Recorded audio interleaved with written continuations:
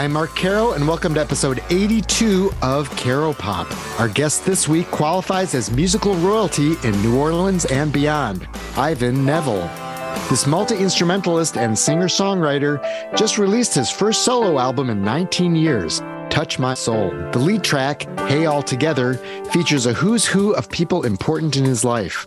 His father, Aaron Neville, sings on it, as does Bonnie Raitt, in whose band Ivan played in the mid-1980s. Also featured, Michael McDonald, Trombone Shorty, and David Shaw. You don't like me that much, 'cause I don't look like you. The new song, Greatest Place on Earth, is Ivan Neville's love letter to New Orleans, and the feeling is mutual. Ivan Neville is one of New Orleans' top musicians, on his own and in his jammy funk band, Dumpstaphunk. When we spoke, Dumpstaphunk had just played at a New Orleans Pelicans NBA game. Ivan Neville was born in New Orleans, and his family is pretty well known there. His father, the silky-voiced Aaron Neville, had a number 2 hit, Tell It Like It Is, in 1966, when Ivan was 7 years old. Ivan remembers that and tells us how much, if at all, his family's lifestyle changed then. Aaron's older brother, Art Neville, a keyboardist and singer-songwriter, founded the quintessential New Orleans funk band, The Meters. Another brother, percussionist Cyril Neville, joined The Meters as well, and in 1978, Art, Cyril, Aaron, and Charles Neville formed the Neville Brothers. Ivan Neville tells a great origin story about that band, which has its roots in a Mardi Gras Indian tribe. Like his uncle Art, Ivan Neville became a keyboardist and was in demand for his playing, including as a Neville Brothers member in the band's later years. Not only did Ivan tour with Bonnie Raitt and co-write a song on one of her albums, but he also played bass and sang backing vocals on the 1986 Rolling Stones album, Dirty Work. How did that happen? Where was Bill Wyman? Were that album's sessions as contentious as they were reputed to be? Keith Richards then enlisted Ivan to join his side band, The Expensive Winos. Ivan Neville played keyboards and sang on Richards' first 2 solo albums, Talk Is Cheap and Main Offender. That's Ivan Neville's clavichord snaking through the song, Wicked As It Seems. Neville was back in the Stones' fold to play and sing on their 1994 album, Voodoo Lounge, but that was a difficult time for him. He explains why.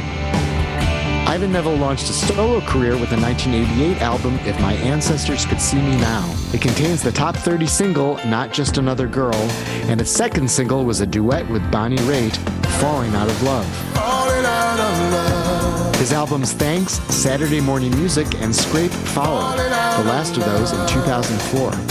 In 2007, Neville released his first record with Dumpstaphunk, the EP Listen Here. There have been 3 more Dumpstaphunk albums since then, most recently, Where Do We Go From Here in 2021. Why did Neville decide to go solo again with his first album in 19 years? What major changes has he undergone during that time? He's been through a lot, as you'll hear. Also, what's it like to be a Neville in New Orleans? Does he feel like the flag bearer for the city's music? And is he an optimist or a pessimist? Ivan Neville certainly has a lot of talent and spirit. Please enjoy this candid, very lively Caro Pop conversation with Ivan Neville. We've come a long way, still a ways to go. Are you an optimist? Yes, I am. I am. Yeah, I kind of try to look at the brighter side of things. I try to. Obviously, there's always a realistic side to, life as it is in this day and age. There's some crazy shit going on. And, right. People have kind of, we've gone in different directions for different reasons or whatever. But, and every time I look, some more shit's going on that just kind of makes me pretty much say, oh my God, what are we doing? So, but I still I look at my 9-year-old son and I kind of got to be optimistic. I have to believe and hope that the future is going to be bright for him and he's going to have an opportunity to do what he wants to do in his life. So I have to be like that right now. Yeah, this idea that we're handing our kids this crappy world that's getting worse is like tough that thought and possibility is there, and it's real. But I guess in some of the messaging and some of the songs, I've kind of come to a place where I feel like, maybe out of necessity, and maybe it's self-preservation of some kind, but I just feel like I'm in a, like when I wake up, when I wake up in the morning and perhaps the night before I maybe didn't sleep that great. But then I wake up kind of negative, with a negative outlook immediately. I turn to the things, the task at hand. When I wake up in the morning, the first thing I have to do, most of the time when I'm at home, is to make breakfast for my son. Mm. So that idea, I take that and put it in a general way, like, just being, when I'm thinking of someone other than myself, it puts me in a better mood. It makes my outlook, everything seems a little bit more promising. And I feel more comfortable. I feel more at peace. So to me, that goes a long way. And just so happens some of the songs that I was writing over the last few years that are a piece of this collection of music called Touch My Soul, that collection of music embodies some of that messaging. Right. And it's basically, I'm figuring that the more I try to figure out what can I do to be of help, the better I'll feel, and the better that the people closely associated with me might have a better chance as well.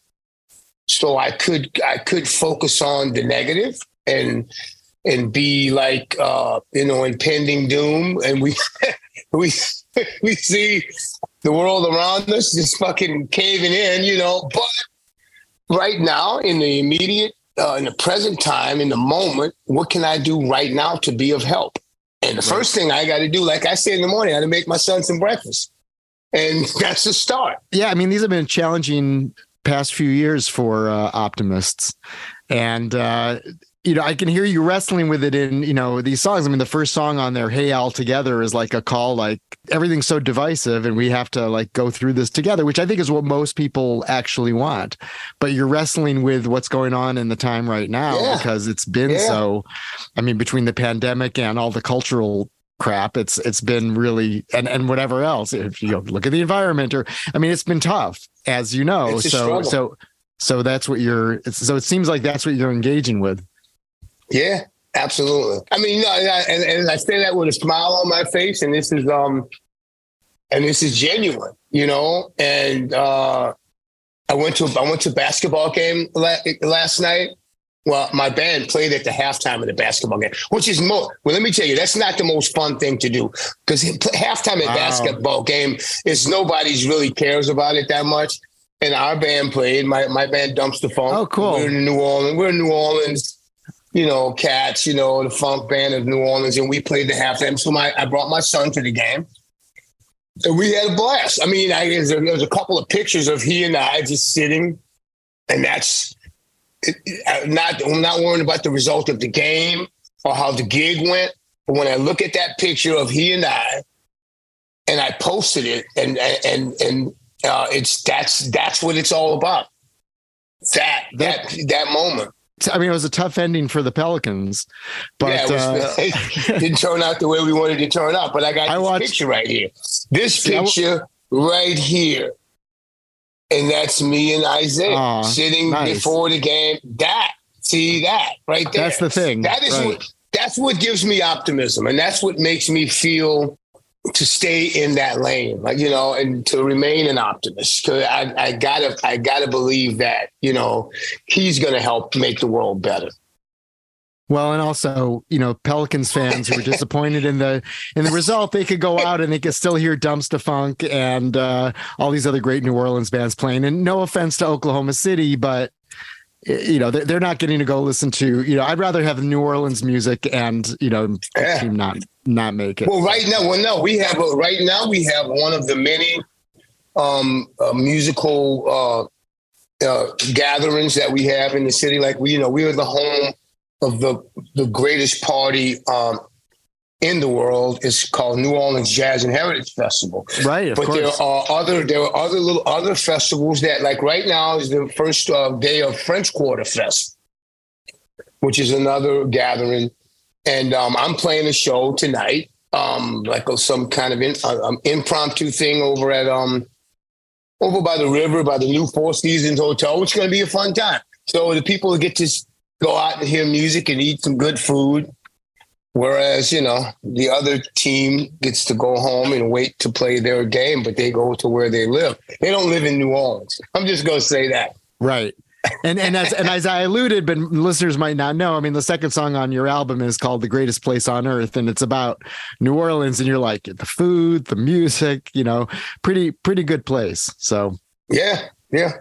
Now, do you consider, and I was going to ask you this anyway, but then I was reading sort of the press material on like the new album and the single, which I think the single's officially just released, Hey All Together. And it refers to you as a standard bearer for the musical culture of New Orleans. Do you see yourself that way, that you're kind of carrying the torch for the city's music? I didn't write that. So no, but I feel like I have a responsibility to a great degree to keep going and doing what I do as long as I can do it. And we have younger ambassadors who are really making some serious noise, like Trombone Shorty is making some serious noise out there. Oh, Troy's he's the heir apparent, because I watched him from a young age grow into this great artist, a great man, a great young man, I might say. And he's out there sharing it with the world, and he's doing great things. So, and I have a cousin who's getting his feet wet big time right now. It's my Uncle Cyril's son, Omari Neville. And there's other bands that are around that are doing the thing, Galactic. And, we got, but being from one of the musical families in New Orleans and having the last name Neville and being Aaron's son and nephew to the Neville brothers and having come up, that was my school, was playing with my dad and my uncles and stuff like that. So, yeah, you know what? I feel definitely fortunate about the opportunity to do it, but definitely I feel a responsibility to keep, sharing these good vibes that we have here with the world. Is being a Neville in New Orleans like being in the royal family in England, except that people actually like and respect you? I wouldn't go so far as to say that, but it's pretty cool. Well, you have better. You put out better records than the royal family, so that's what I'm saying. Yeah. Now we, no, nothing. No pun on them, but yeah, it's cool. It's cool being Ivan Neville here and living in New Orleans and being around, and it's pretty. I feel pretty fortunate, When you were growing up, like, what was the first time that you, I don't know, like you started playing keyboards, for instance, and started trying to pick up, being musical yourself? I started playing piano when I was like 15 years old. Now I had picked up a guitar when I was maybe 10. And when I was 10, I learned a few songs. Let me see. At that time, I learned a couple of Jackson 5 tunes, a couple of bass line. I learned that. Great. And I learned Simple Song by Sly and the Family Stone. I learned some line, and I learned Chicken Strut by the Meters. I learned some lines like that, and then I put the guitar down. I believe what happened, I kind of lost interest in it, and I didn't have the patience. I wanted to be outside playing football and stuff like that. And my Uncle Cyril, I don't want to throw him under the bus, but I loaned the guitar to one of my uncles. It was Cyril. I never saw the guitar again. I don't know what he did with it. I don't know what. Maybe he loaned it to somebody else. I never saw it again. And it didn't really bother me because I was kind of I was bored with it, and I didn't have the patience, the discipline to sit and learn it. So I didn't play, and then I didn't do anything musical until I was 15, and I started playing piano. Was that an electric or acoustic guitar? It was an electric guitar. It was one of those 5 and dime store guitars, Japanese model or something with a little cheap amplifier. Yeah, it was an electric guitar. I mean, when you were growing up, were you just surrounded? I mean, this is like the way people would imagine it, that you're just like surrounded by music all the time. And was it just sort of like a given? Everyone in your family was like musically talented and playing these great songs all the time? Yeah, it was around. It was around. Like I knew that my uncles and my dad, I knew that they were all musicians and they sang and whatnot. And that was from what I saw was their job. Like my dad had other side jobs and side hustles because he didn't make a lot of money playing music early on. But I knew that these guys were musicians. And there was a lot of music just around because of the people that would show up every so often at your house, or you would see them on the block. Like a guy by the name of James Booker was a family friend, and he was the most amazing piano player I'd ever heard in my life till this day. And he would show up at the house every so often. And then whenever he'd show up, my mom would maybe be cooking, or maybe she'd offer him some food or something and say, sit down and play the piano, Booker, come on. And he played this amazing renditions of some songs and whatnot and things like that. And then, there were other characters that I had encountered, like Dr. John. I'd seen him and I'm like, who's that cat? That's Dr. John, Mac Rubin. He was this real hip. And from my point of view, I'm looking at him. He kind of was a little different. He's a white cat, but he seemed to be respected by all of the brothers and all of my dad's peers and everybody. And he was a cat. I later found out that he was a cat that was, an important musical part of all that they were doing. And so it was very interesting to that aspect of it. But otherwise, I would walk outside my door and go outside and play football or play in the street or play whatever we were playing and whatever games we were playing out. Whether it was being a Cub Scout, Boy Scout kind of. I was a Cub Scout when I was like 9 years old. Doing that kind of stuff, running the streets, going swimming, regular stuff. And I was trying to just do that with all my friends. And the music was kind of like a given. And especially the addition of all of these people that were around every so often. And then I would see my dad get maybe dressed up to some degree. And I'm like, okay, he's going to sing somewhere. And my uncle would be in his station wagon with some amplifiers and stuff. And at one point, there was a drum kit in our living room. And I believe it was a drum kit that Zigaboo, the drummer from the Meters, Joseph Modelist, I think he maybe had a drum kit that he had set up in our living room. For what reason, I don't know. But it was stuff like that. And it all just seemed normal to me. It all just seemed normal, part of the thing. And I just felt like, okay, it's cool. I'm just a kid in the neighborhood, but I just happen to, my family's they're all into music. Yeah, by my calculation, when you were 7, your dad had a number 2 hit, 1966, Tell It Like It Is. Do you remember that becoming a hit, and did that change things in your family? I remember that becoming a hit. All that really changed was because he didn't get any financial success from that song. That song made it to maybe number 2 or something on the charts. It was a big hit, big seller. I remember us listening to the record. I remember listening to the radio, and they were playing the record when it was first coming out. And I remember the local DJ played it. He played it 3 times in a row. So I'm going to play this one again. He played it again. He played it. And we were all like laughing and like, oh my God, he's playing this song. He played the song like 2 or 3 times in a row. And that was a big deal. I'm like, oh man, this might be, I guess, my dad's got, a hit record. And it was all over the airwaves. And he was able to go out and tour, and he did some touring with like, I guess, Otis Redding and people like that headlining. And I saw some of the posters, and I know he did some traveling, and he was gone a lot. Now I did notice it was a little bit more lax around the crib because he was gone. So I noticed that a little bit more during that time. Oh, Dad's gone. Oh, cool. But yeah, I knew what he was doing. He was out there playing music and whatnot, but he didn't make a ton of money.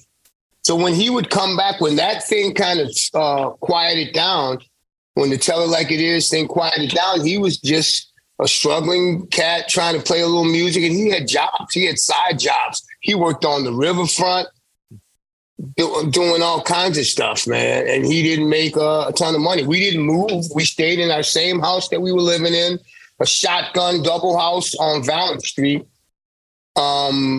And that we stayed there. We lived there until I was like 18, 19 years old. We were there. I left and moved out, whatever.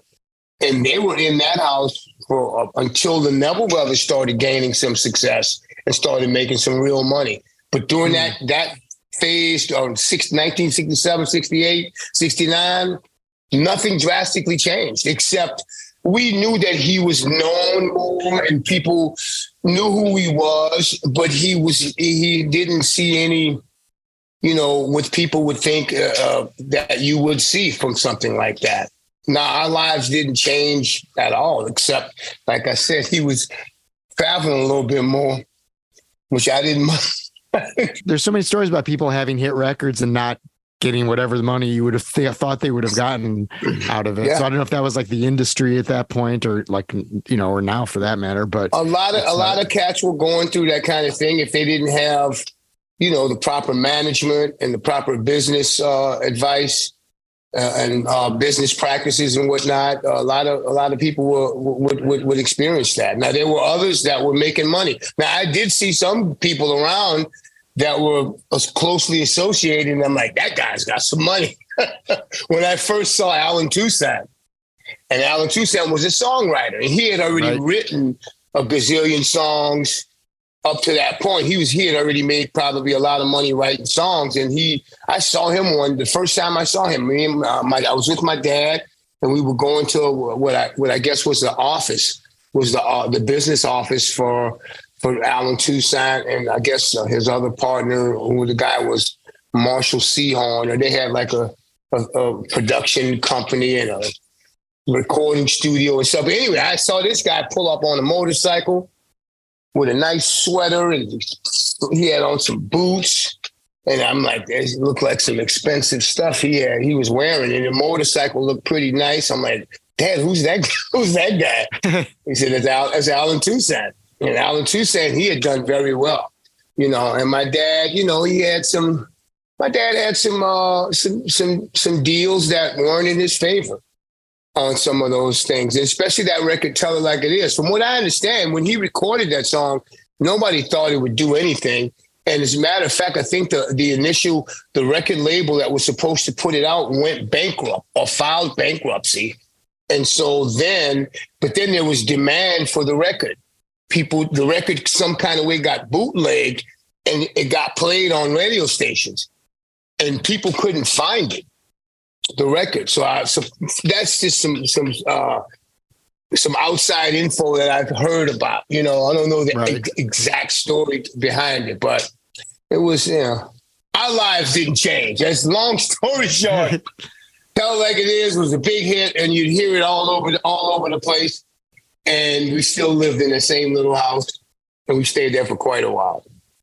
Well, and then when the Meters were coming up, would you guys just go like, all right, let's go see the Uncles and the Meters? Like they're just like the family band? Well, no, they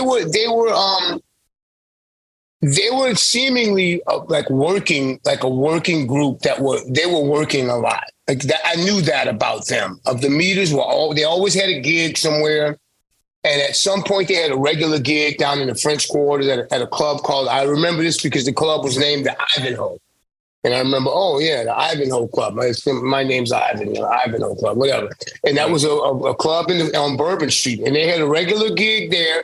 And whilst they were playing there, I think that's where Alan Toussaint picked them up and got them to start recording stuff.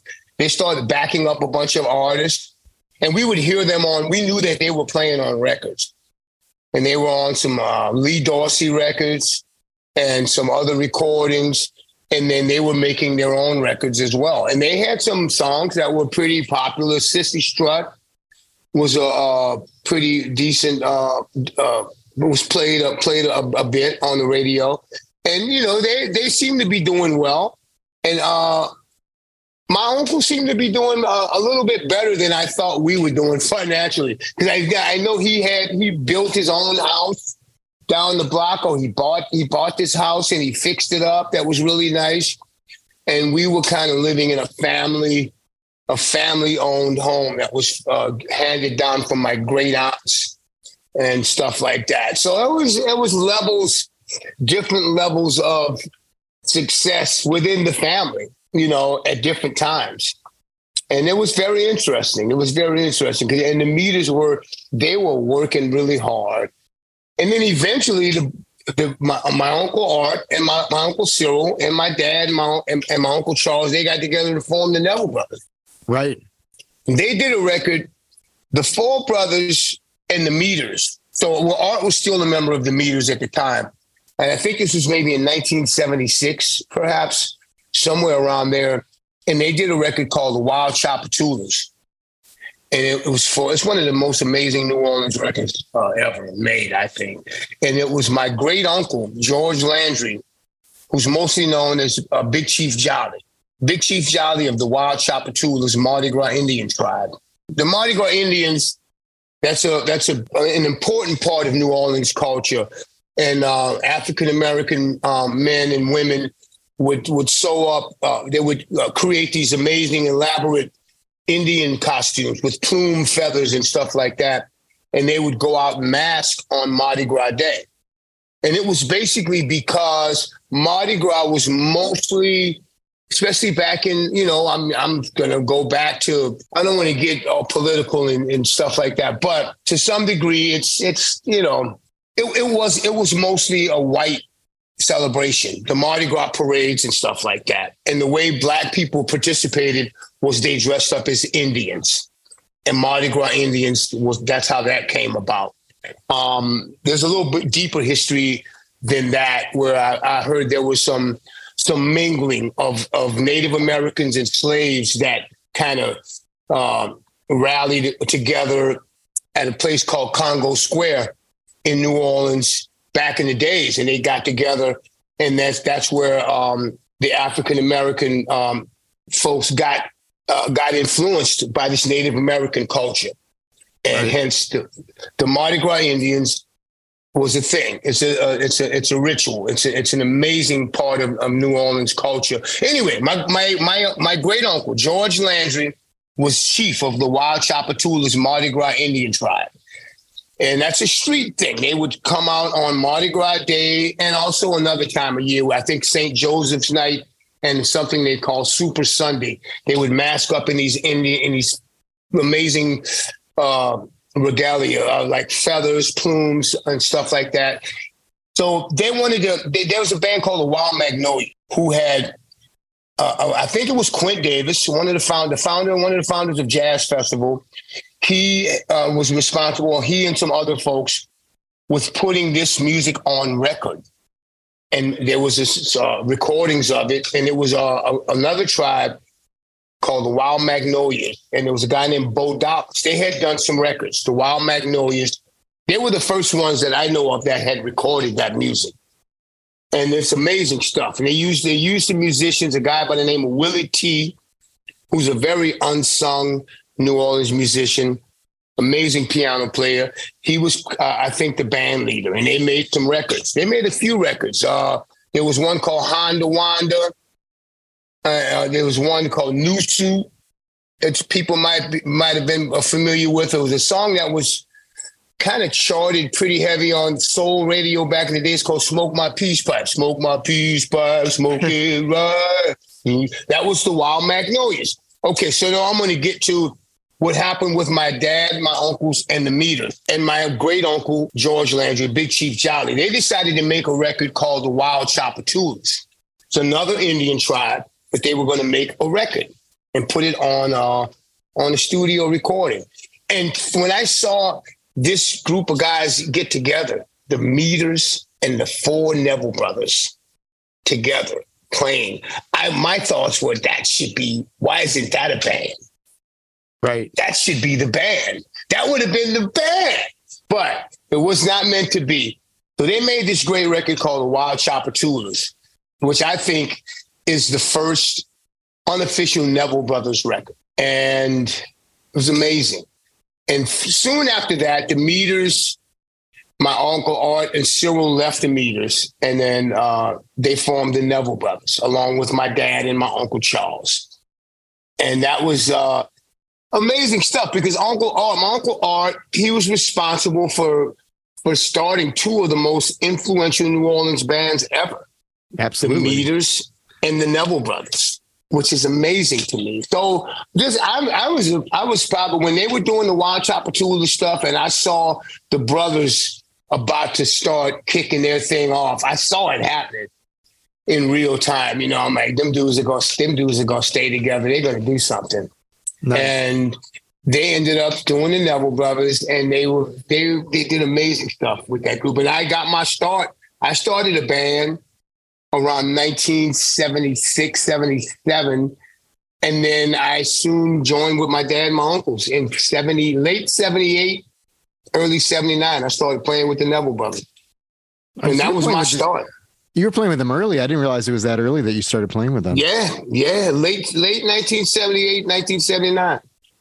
Well, and you played keyboards, which is what Art played. Were you looking up to Art? Did he mentor you in all of this? Yeah, absolutely. I looked up to Art, and being in that group was amazing because it was so rhythmic and there's so much percussion. Like you had the drums going on and the beats were very rhythmic. And then you had my Uncle Cyril playing conga drums and cowbells. My dad always had a cowbell or a tambourine in his hand. Charles was always playing some little odd percussion instrument when he wasn't playing his saxophone. So the music was rhythmic. So it was very challenging to play. And then at the time, there were 3 keyboard players in that band. It was my Uncle Art. It was a guy named Gerald Tillman and myself. So you had to learn early on how to not play. Let me say that. How to stay out of the way. How to play and not be how to play and play minimal, that kind of thing. So that stuff was an absolute blast, man. When you started playing piano, were you thinking, I'm going to keep doing New Orleans music? Or did you go through a phase where you're like, no, I'm into this other kind of music. That's their music, but I'm going to do something else, at least for a bit. You know, from day one, I started making up my own little songs, and they were not in the tradition of typical New Orleans style stuff. I was influenced by the music that I was hearing on the radio, stuff that I had heard before, and stuff that I was listening to at that time. And I was all over the place. I was influenced by a lot of stuff. I mean, when I was like 6, 7 years old, I loved the Beatles. I liked the Beatles, like the Rolling Stones, all that stuff. And then later on, the radio, the music that was coming out of the speakers on the radios, man, back in the early 70s was amazing. You had so much cool stuff. You had Sly and the Family Stone. You had the James Brown stuff. You had like Elton John doing cool stuff. A lot of good music came out of that era. So I was like influenced by all that stuff. Right. Well, and back then you'd hear Stevie Wonder, and then you'd hear Aerosmith, and then you'd hear LaBelle. You know, it was just like on the same all exactly. over the place. Yeah. Yeah. You'd hear Rufus and Chaka Khan come on with "Tell Me Something Good," and the next song would be "Benny and the Jets" by Elton John. Right. Yeah, and then Billy Don't Be a Hero or something like that. Yeah. No, it was cool. So I was kind of a mixed bag, back in those days, and I wasn't like, a typical in my mind and in my aspirations. I wasn't like, I'm going to be this New Orleans cat. I was kind of going somewhere else. And with my songwriting, I went kind of somewhere else a little bit. Do you remember the first song you wrote? I do. That's some crap. All right, let's hear it now. Let's hear it right now. It was a song. It was like some song. It was like, I remember when I was out in the cold, but now that I'm together and the past is old. That's the first thing. It's not bad. The first line, I remember when I was out in the cold. And now that I'm together, the past is old. I'm thinking about the future. Something like that. That was the first thing I ever wrote. I don't know that it had a good hook or a good chorus, but that was the first thing I ever made up as my own little chord progression and some words. Do you write it on guitar or piano? On piano.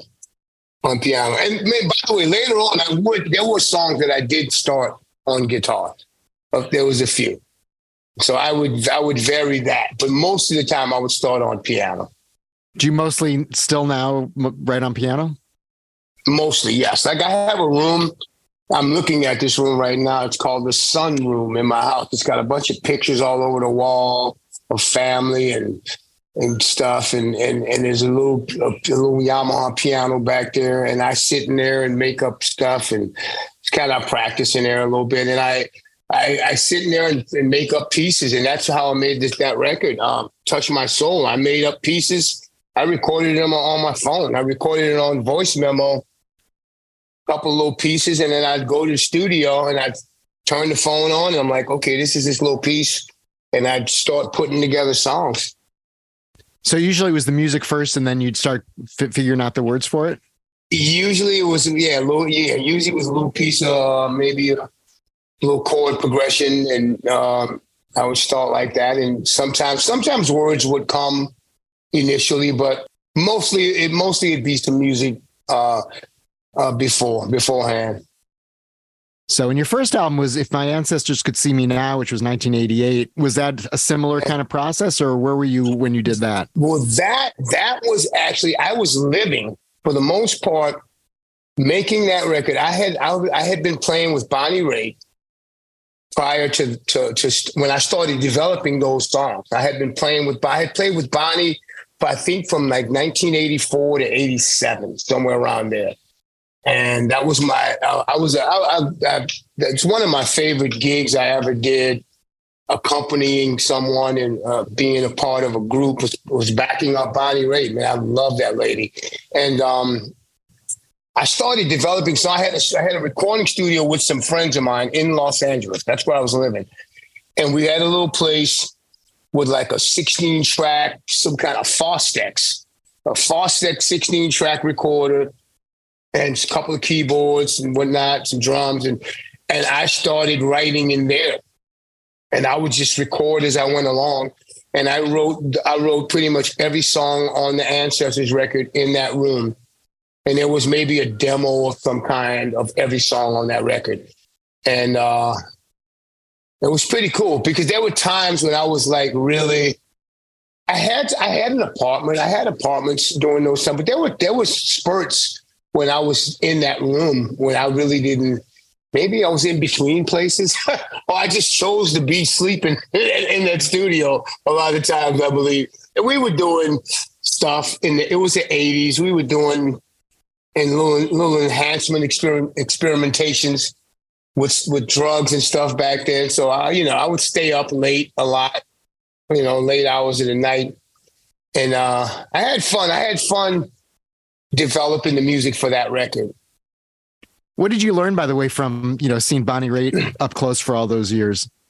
And she's on your new record too. Man, she is on that. She's on the song Hey All Together now. It's funny because I recently got to play with her again a couple years ago. She called me up and she was like, transitioning with her band and stuff. And she called me to come and play with her for a little while. I did a couple of tours with her, which was amazing. You know what? She was just this great musician, man, and a lady that just, oh my God, she's so loving and so caring. And I always saw in her this great concern for humanity and the world around us. And she was always concerned with the environment. I was hearing stuff about that from her back in the days. They would do these festivals, these no the no nukes. Remember the no nukes movement back in the days? Sure. They would do all these benefits. She was a big part of all of that. And she was always doing something for a cause, man. I mean, she loved playing the music, and all the blues musicians that she knew that hadn't gotten their just due, she would do what she could to help them. And she made sure, I mean, I think there was the Rhythm and Blues or the Blues Foundation. She had a big part in setting things like that up for families or musicians who deserved to make money and didn't make money. She did a lot for people that couldn't help themselves or weren't in the position to get their just due. She was a champion for all the things of that nature, and I admire her for that, and let alone her music and her singing. The fact that I got to be on stage and listen to her sing for many nights, man, that is probably, I would cherish that. Would she say, I want you to play this part, or would she say, play what you think is right for the song? There were times when she was specific. There were times that she had in her mind what she wanted you to play. But then there were other times where she would maybe give me a nudge in a certain direction, but let me go and be who I, do Ivan. Do what Ivan would do there. There were times when she would do that, but there were lots of times when she was very specific on what she wanted to hear.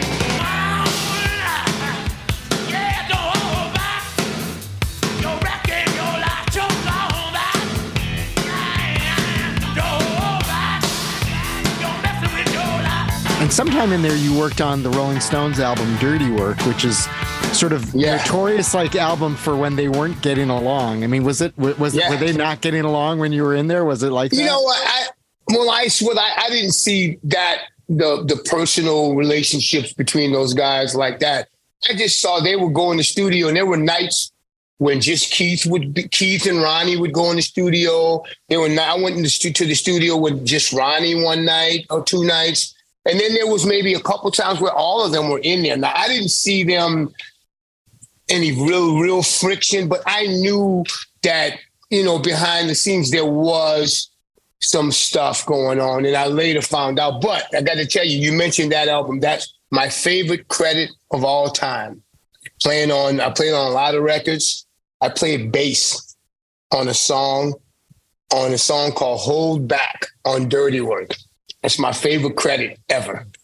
Yeah, I saw that you played bass on that record, and I was wondering, that was before Bill Wyman had left. How did you end up playing bass? He was still in the band. Matter of fact, that song is myself and Ronnie Wood playing bass. Ronnie, I think they spliced the two bass parts. Ronnie's playing the first verse, first chorus, second verse. I think I come in around the second or third chorus, and then I'm in. I'm in from there out. So it's two bass parts on that song, Ronnie Wood and myself.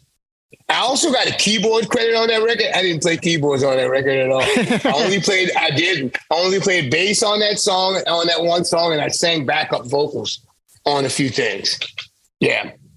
How did that all happen? Were you playing bass on that and just being brought in for that record? No, I was not known as a bass player at all.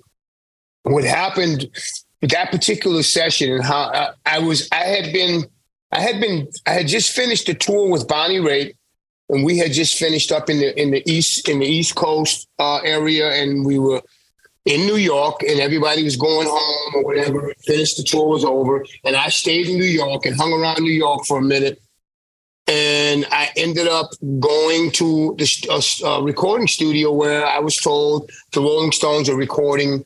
You should come by. And I went by the studio and I hung out one night, and all those guys were there. And I ended up singing backup vocals on something with those guys. And then this was during about a 5 or 6 day period. I was going to the studio every day when they were recording. And one night I went to visit. Ron Wood had his son. I remember this specifically. Ron Wood's son, Tyrone, had a birthday party. And I went over to Ron's house, and Ronnie met me at the door, and we went straight to his basement where he had a recording studio. And Keith was downstairs in the basement. And me, Ronnie, and Keith were hanging down in the basement playing. They both had guitars. I picked up a bass, and we were playing. And we were just playing whatever, just grooving and whatnot. And at some point, I remember maybe the mention of Keith or maybe Ron said, man, maybe we should let Ivan try to play a bass part on that one song. And I kind of didn't really pay no mind to it, except that later that night, we ended up in the recording studio where they were doing their sessions. And we had sung a song. I think there was a song called Fight. I want to get in a fight. Oh, no. So we all sang on that. And everybody was standing in a circle. Myself, Steve Jordan, Charlie Drayton, Ron, Keith, Mick, and I believe Don Covey. Wow. And if I'm not mistaken, there was one more person that might have been there. Patty Scalfa. I'm butchering her name, but yeah. Right. I never can pronounce what her last name is, but we were all singing this one song, and we sang that background part on it.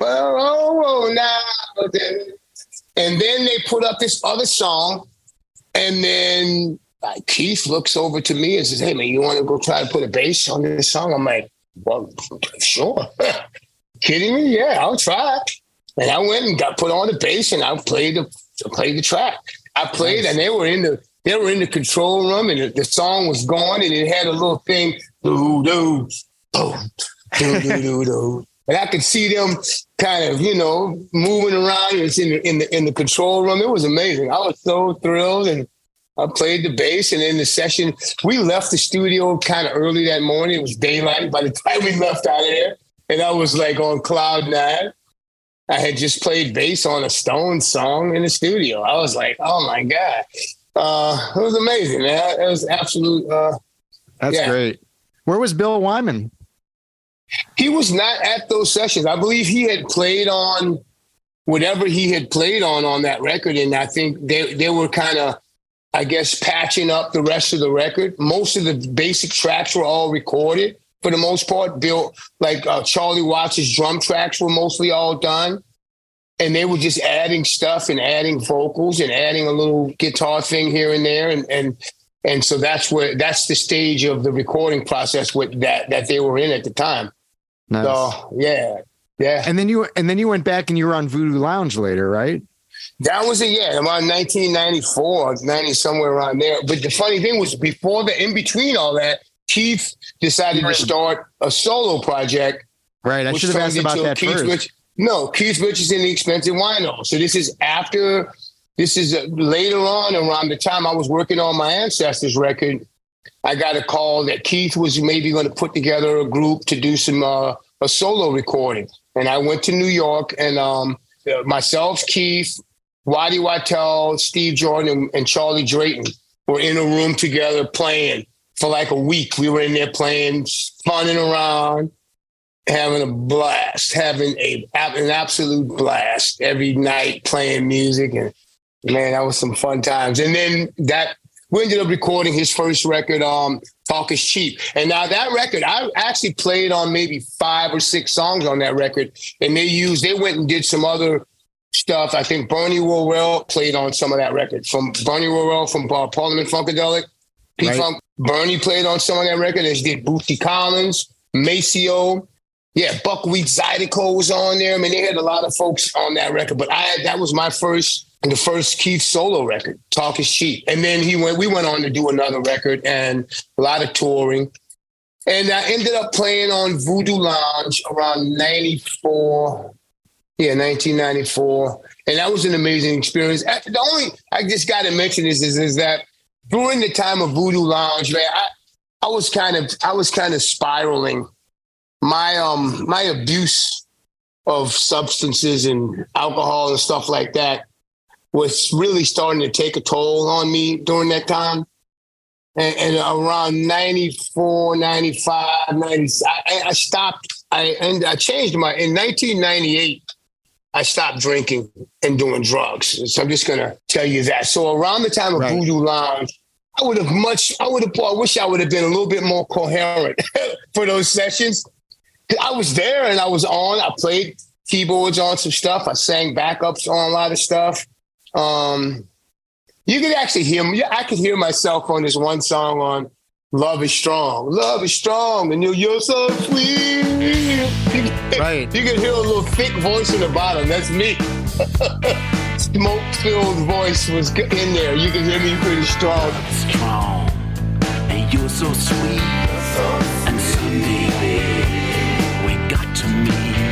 That was an amazing time I had playing on that stuff, and like I said, my life was spiraling out of control at the time. My substance abuse and whatnot. I was, I wasn't having a good go of it with that stuff, and so in 1998, I finally threw in the towel with that part of my life. So for 25 years, you've been recovered, sober, all that. This year will be 25 years. Yeah. Great. Yeah. Still studying it. What was it? I'm still practicing. What got you to that point where you were like, okay, I need to actually do something and stick with it? Well, what happened was the music became less important to me. The music became less important than getting high and stuff. Getting high and drinking became more important than everything else. And it wasn't making me feel good anymore as well. You know what I'm saying? This is taking over my life. It's not even making me feel good anymore. It's not doing anything. Whatever it did for me in the past, I had some fun times, and there was times early on where it made me comfortable in my skin a little bit more and made me more adaptable to social situations and stuff like that, the drinking and the partying. And it made me feel a little bit more, it took the edge off, for a lot of years. But when that stopped working, and then I was just doing it, to try to maintain some level of some kind of insanity that I was experiencing, and then it wasn't working anymore. And then the music just got less important to me. And by the time I actually stopped, like after the Voodoo Lounge record, I had moved around. I had moved around from like I started out in New Orleans. I moved to Los Angeles. I moved to New York. I moved back to New Orleans. I moved back to Los Angeles. That's when I got sober in LA in 98. And I had been doing from about 96 to 98 or so. I was playing with this band called Spin Doctors. They had called me to help them out. They wanted to add a keyboard to their group, and I was playing with them. And I was pretty much, I really owe a debt of gratitude to those guys, because I was pretty much at my bottom, man. I was at the bottom of the pit with my lifestyle and where I had gone and this dark place I was in. There were some things in my life that I should have been really grateful for. I had a beautiful daughter I had a daughter that was born in 1990. Her name's Ivy, and she was she's still an amazing young lady to this point, but at that time I should have been reveling in things like that. Like I've learned now to revel in my little man, Isaiah. I should have been doing that then. And I wasn't. And so I figured it was time. It was time to make a change, man. I was like, you know what? I have nothing against people who do what they do and whatever you might want to party or whatever, drinking and doing the stuff they do nowadays. But for me personally, it just didn't work anymore. And I was spending more time chasing that illusion than I was at honing my musical life. And music was second, third. It wasn't even secondary. It was like the back burner for me.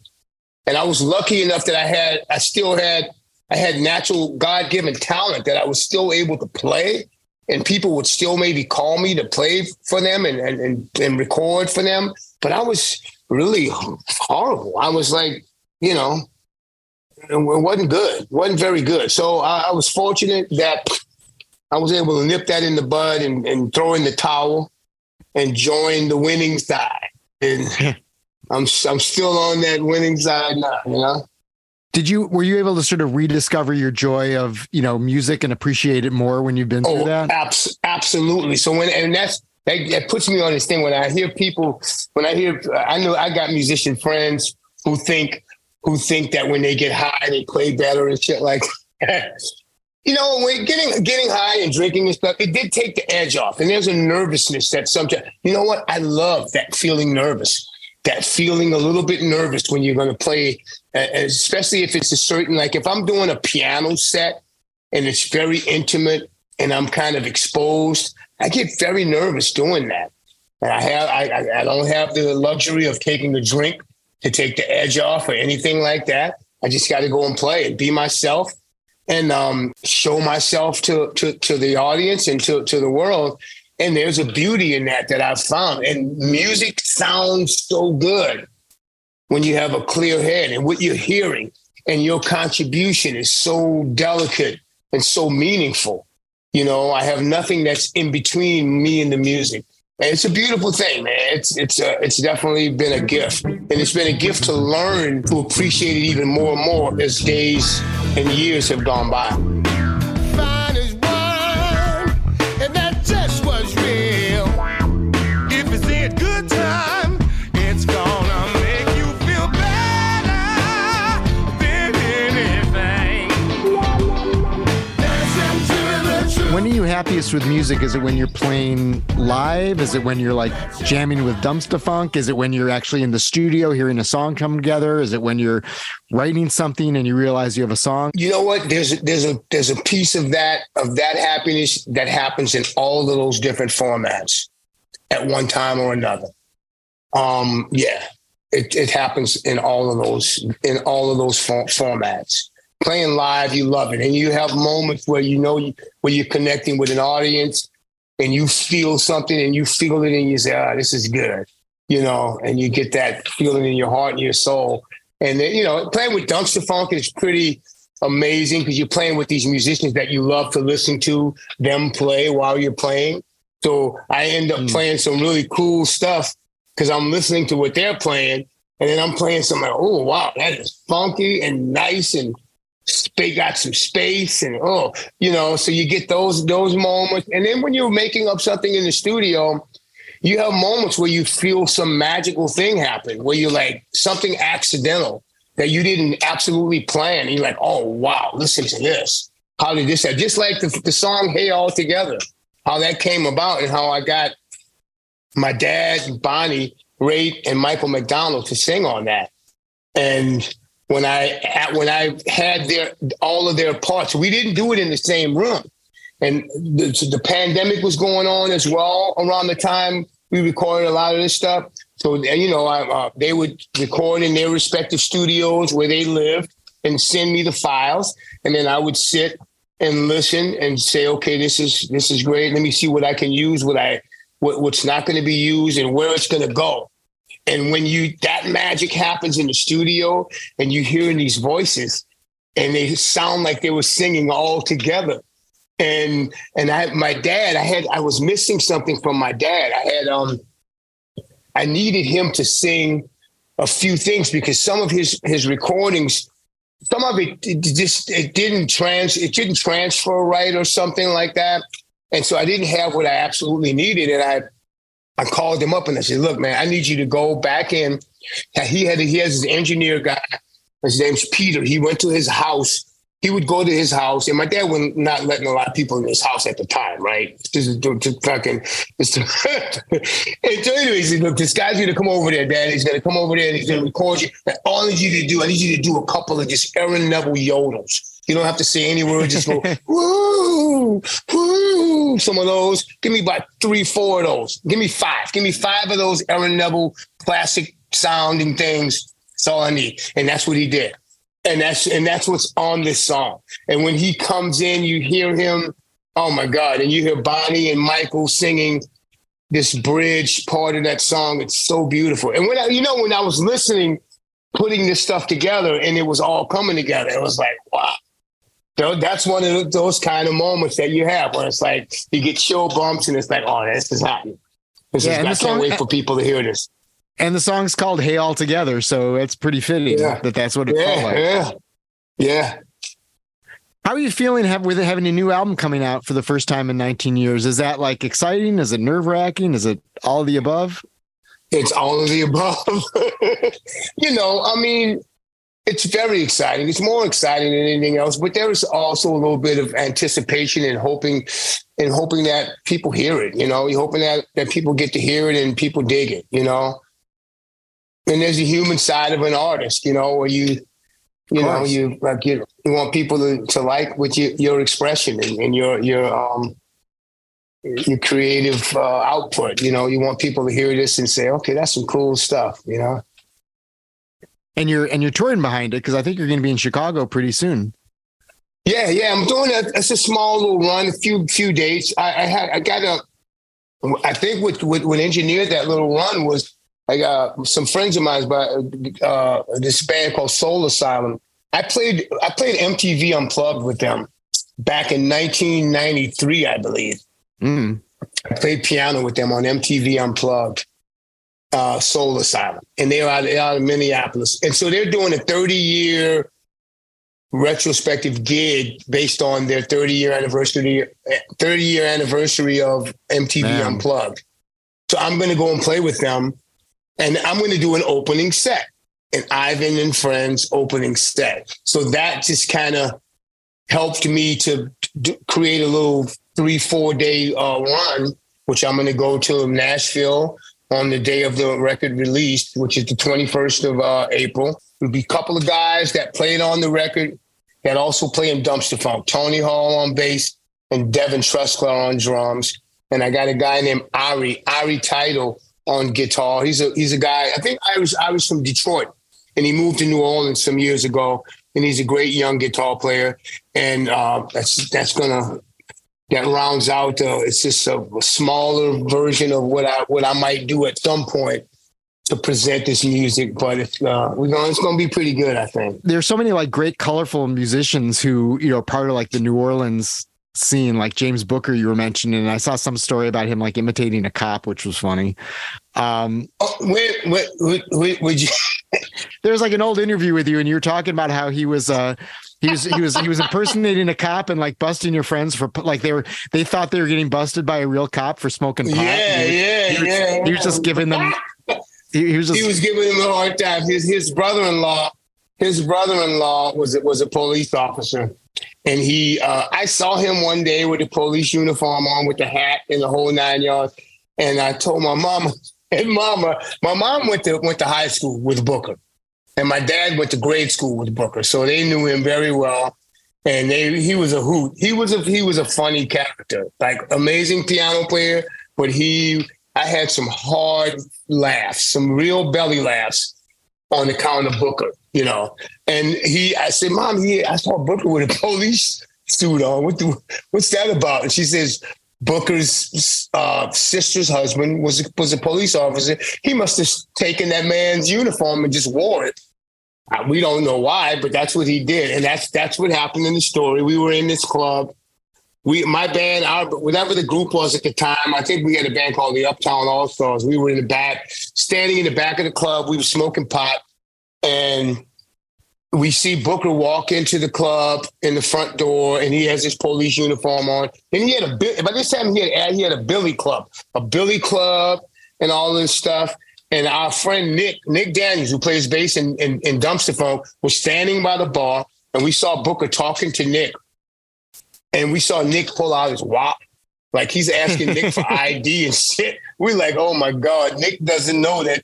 He doesn't know. He knows of Booker, but he had never really met Booker, or he didn't recognize him or something. Yeah, the context of like having a cop doesn't. Right. You don't think, oh, that's James Booker. Yeah, he came over there by us, man. Y'all better put that weed away, man. There's a cop over there, man. He's harassing me. I'm like, man, that's not a cop. That's Booker.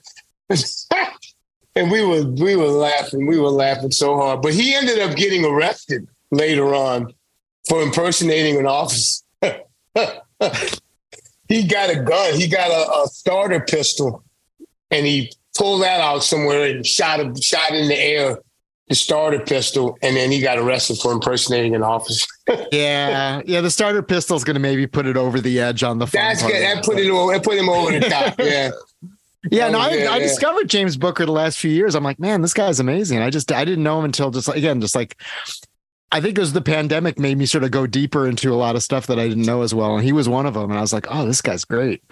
So, all right, I'm going to give you one last question. What is it that makes New Orleans music, and what is like the tell for you that someone is doing it right or not doing it right?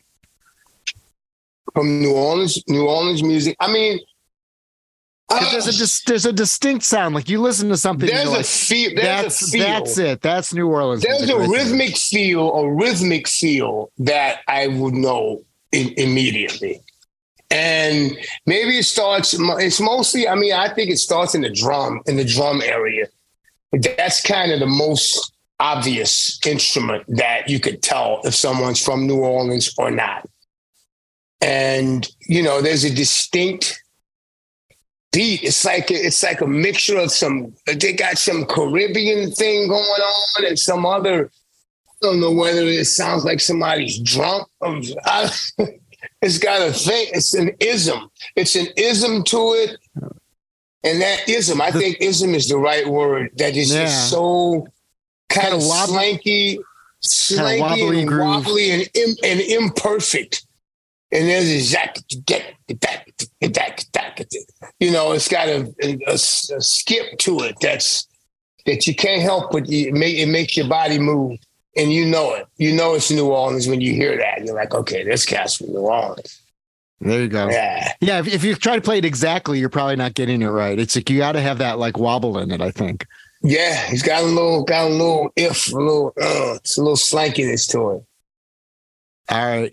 Thank you so much, Ivan Neville. It's been a pleasure talking to you and listening to you. And good luck with going out again with this new music and have fun with it. Thank you very much, man. Yeah. Thank you. All right, cool. Great talking to you. Good talking to you, man.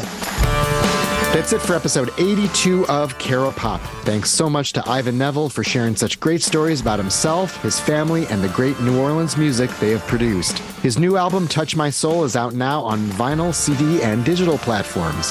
He is on Instagram and Twitter at Ivan Neville.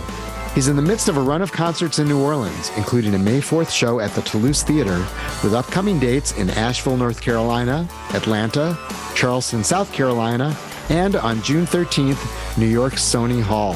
Dumpstaphunk just played the New Orleans Jazz and Heritage Festival and has a couple shows at Tipitina's on Sunday, May 7th. Go to dumpstaphunk.com, that's DUMPSTAPHUNK, for more information about the band and upcoming tour dates. Caro Pop is produced by Chris Swake, who does all the dirty work around here. I'm Mark Caro. Please follow Caro Pop on Twitter at Caro Popcast, and you can follow me as well at Mark Caro at MarkCaro. Also, visit the Caro Pop website, caropop.com, where you can find this podcast and enter your email address so you'll hear about upcoming episodes and events.